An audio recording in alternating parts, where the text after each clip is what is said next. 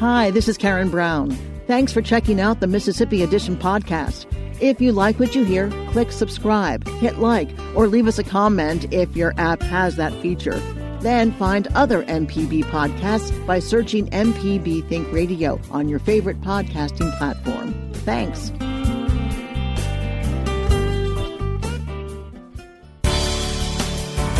Good morning. It's 8:30 on Tuesday, October 1st. I'm Karen Brown, and this is Mississippi Edition on MPB Think Radio. On today's show, a proposed buffer zone could go into effect around the state's only remaining abortion provider. Hear from one business owner who says the noise from protesters and counter-protesters is driving away customers. And after a Mississippi StoryCorps, hear from one researcher who says ending HIV in America is an attainable goal. That's all coming up. This is Mississippi Edition on MPB Think Radio.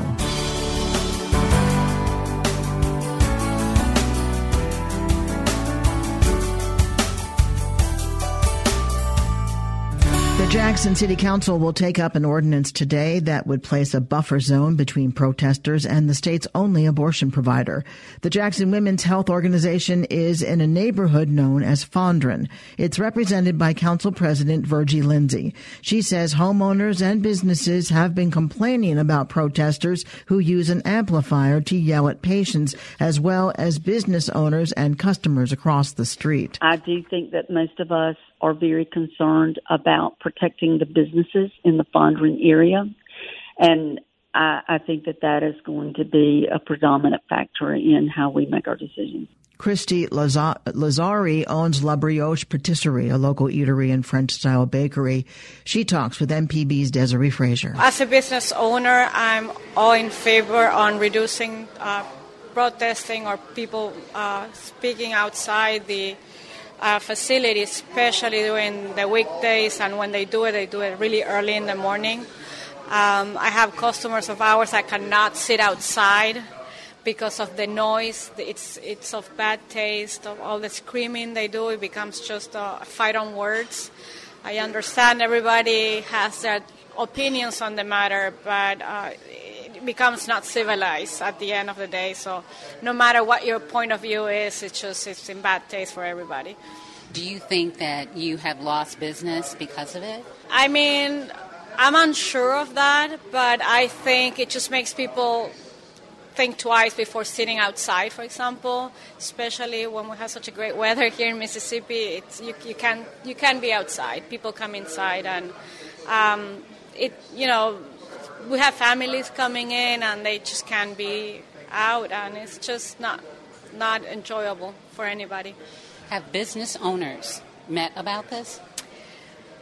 We have spoken, and we would like to see a reduction of those groups meeting outside, and hopefully this will be a great step towards that. Have you seen police out there? Yes, we have had the police fighting with the protesters, the business owner, the building owner trying to appease the protesters, and again, it just becomes a quarrel. It's not peaceful anymore. So any point of view the protesters are trying to shoot across, it's a war on words, really. As a business owner, I just would like to see all kinds of family being able to enjoy a Saturday, especially on a Saturday morning, to be able to sit, and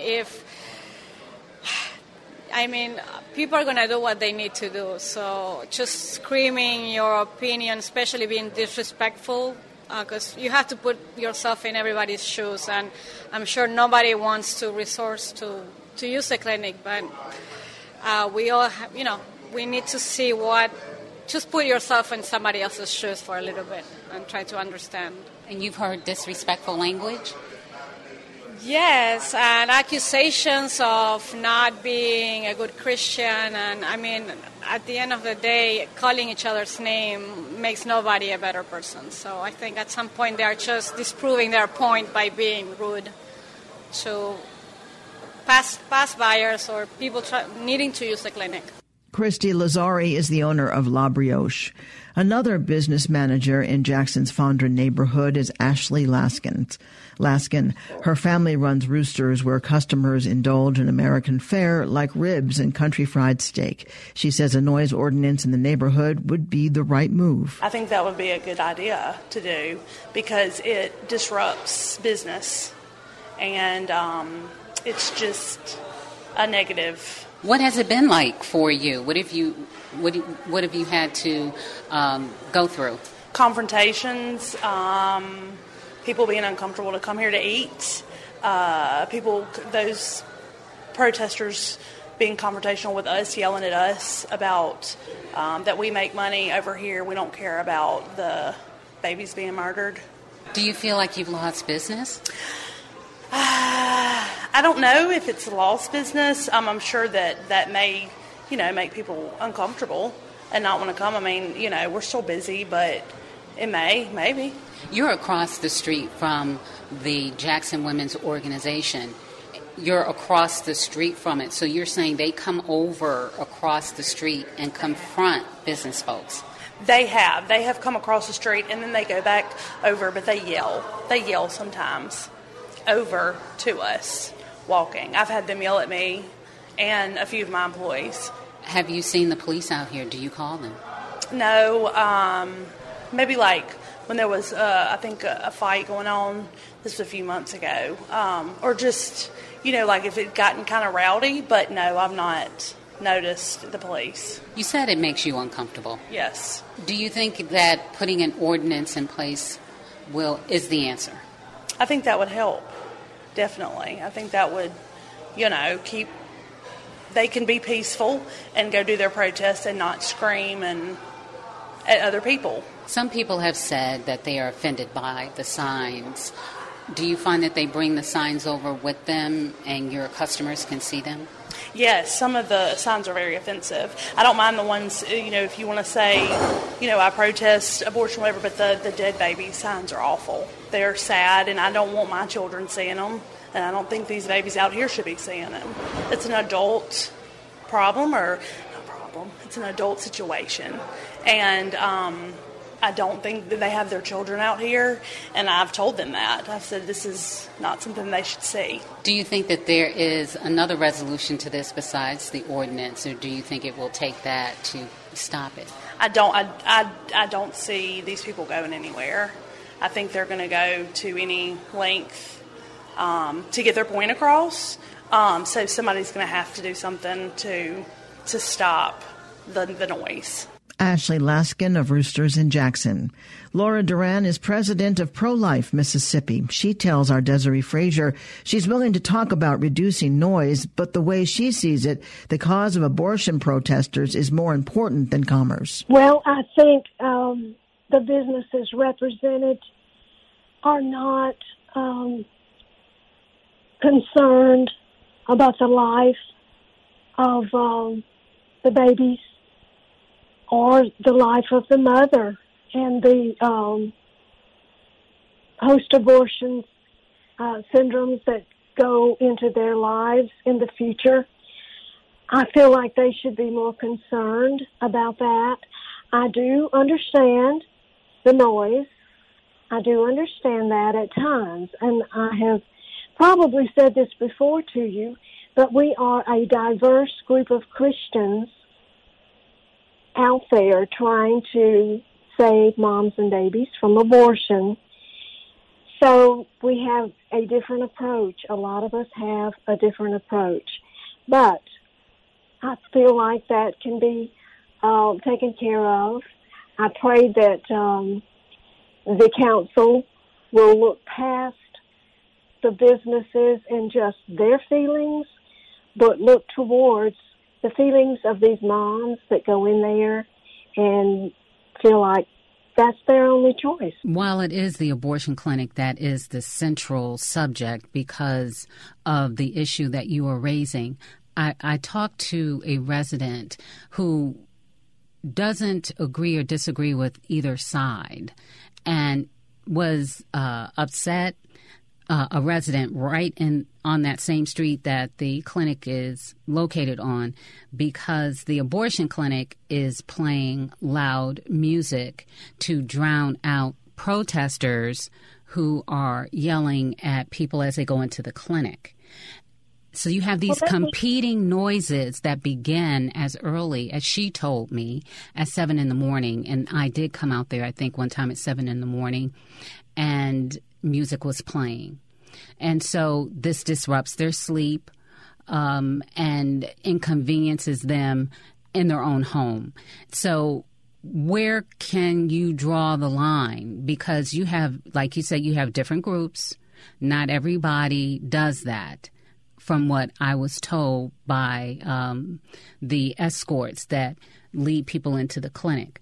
But there are groups of protesters who are so aggressive that it has become more difficult for businesses to operate and for people to enjoy their home. In the beginning, the escorts, the clinic, started the music. They started it to drown us out. Now, let me ask you, you've heard me speak. As we're speaking now, you've heard me speak before, right in front of me. Now, would you think that you would need to drown my voice out by a blaring radio? You don't have to answer that, but they do blare when I start talking to the women as they're going in, they will put the music up loud. They will even say, okay, Laura, are we going to have to turn the music up? Just because I'm speaking, as we're speaking right now. So we have been done this way for many years. I've only been there since 2012, and we didn't have this problem then. But they brought out the music, not us. And as far as something to be done about it, yes, I believe there is. And I want to say I'm not bringing Pro-Life Mississippi in this, but me personally, I would be certainly one to go to the table and speak and see what can be done. We are not hard-headed people. We just want to be able to touch those moms. If this goes into effect, you will definitely see more abortions because the women have no choice. Laura Duran of Pro-Life Mississippi with MPB's Desiree Frazier. The Jackson City Council will consider the proposed noise ordinance near the state's only abortion provider later today. Coming up, hear from one researcher who says ending HIV in America is an attainable goal. That's after a Mississippi StoryCorps. This is Mississippi Edition on MPB Think Radio. This is MPB Think Radio. Mississippi is our mission.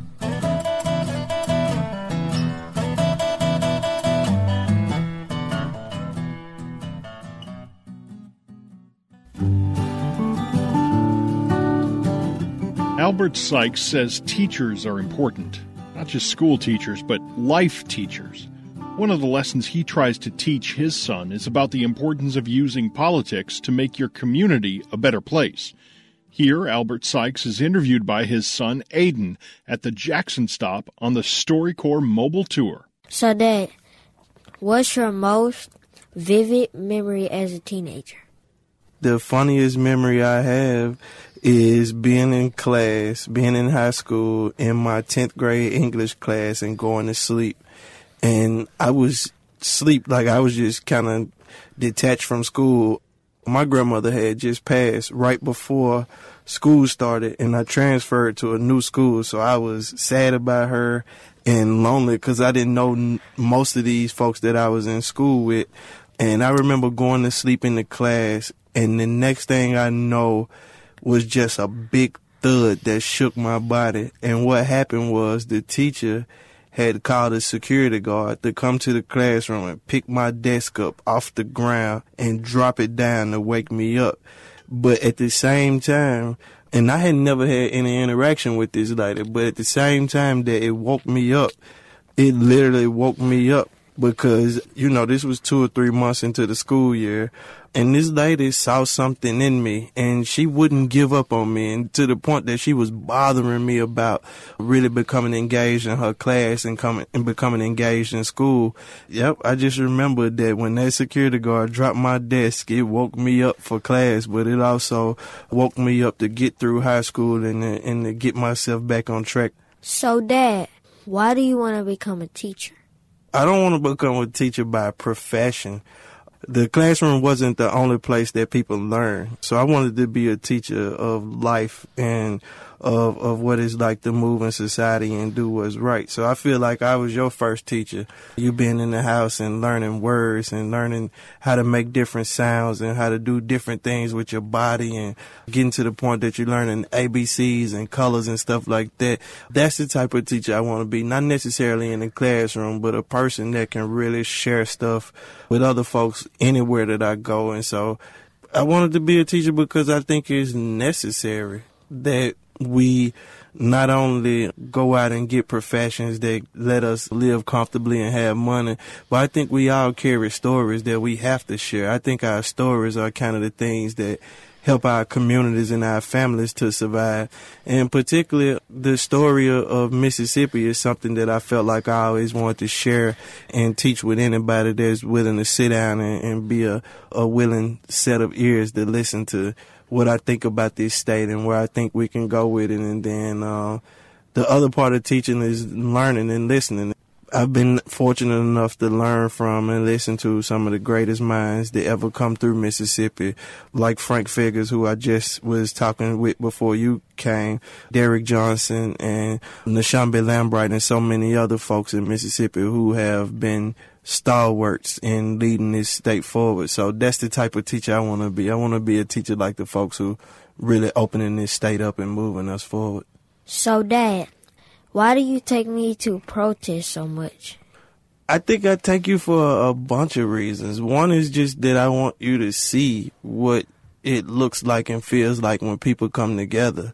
And I don't think we ever been to 2 protests or 2 gatherings that were about the same issue. So you've been with me when I've been places where it's been solely about education, or where it's been solely about voting, or where it's been about immigrant rights and so many different other issues. And I want you to see what it's like for people to come together, but also for you to see the diversity of reasons and issues that bring people together, so that when you start to figure out what you want to do with your life, I want you to be able to see how people feel like their lives are intertwined with each other and how their success is dependent upon each other. The first protest I remember is going to a car wash. It was exciting, helping. It was about a fundraiser for YPP.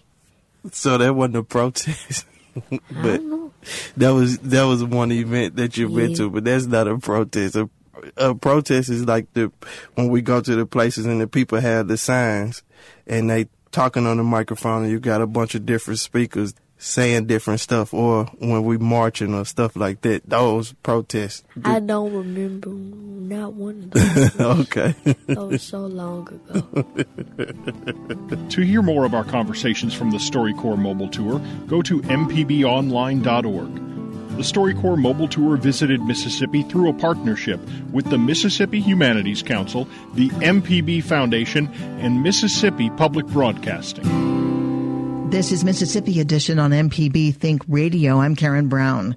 There are 1.1 million people living with HIV in the United States, according to an organization called the Bipartisan Policy Center. Some estimates say the number in Mississippi is around 10,000. The Bipartisan Policy Center is part of an effort to end HIV in America. The group's medical advisor, Dr. Anand Parekh, says that's an attainable goal. It is an attainable goal. This is a public health challenge for the nation. It has been for the last 4 decades, with 6,000 Americans continuing to die each year from the HIV epidemic.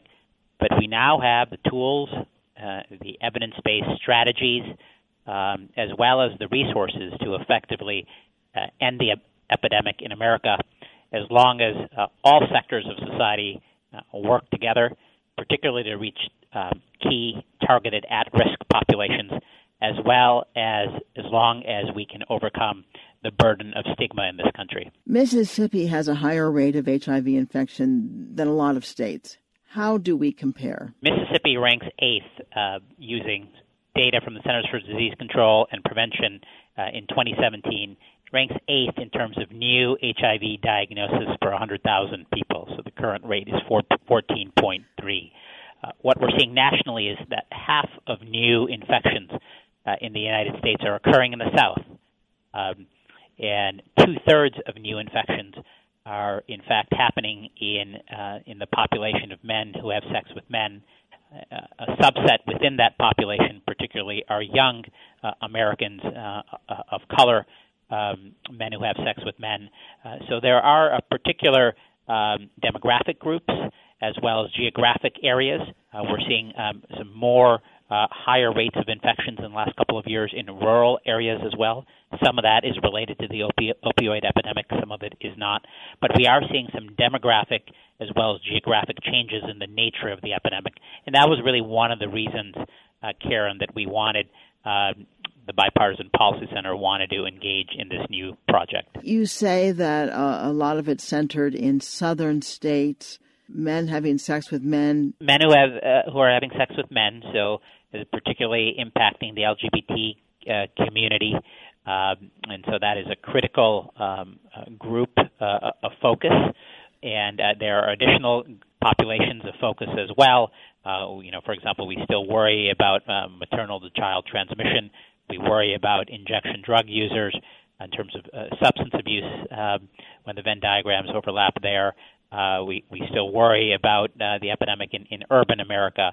But I think in terms of the focus in the southern part of the United States, that is really where there's quite a bit of current activity. And you talked about how important it is to eliminate the stigma attached. By eliminating the stigma, does that mean more people who may be HIV positive will seek treatment, or those that aren't sure will get tested? Exactly. That is exactly the issue. There's so many places where we need to be, where there needs to be improvement. So, for example, there are over 1 million Americans with HIV in this country. Not everyone knows that they have HIV. There's about 14% of that population that doesn't even know. So that's why testing is critical.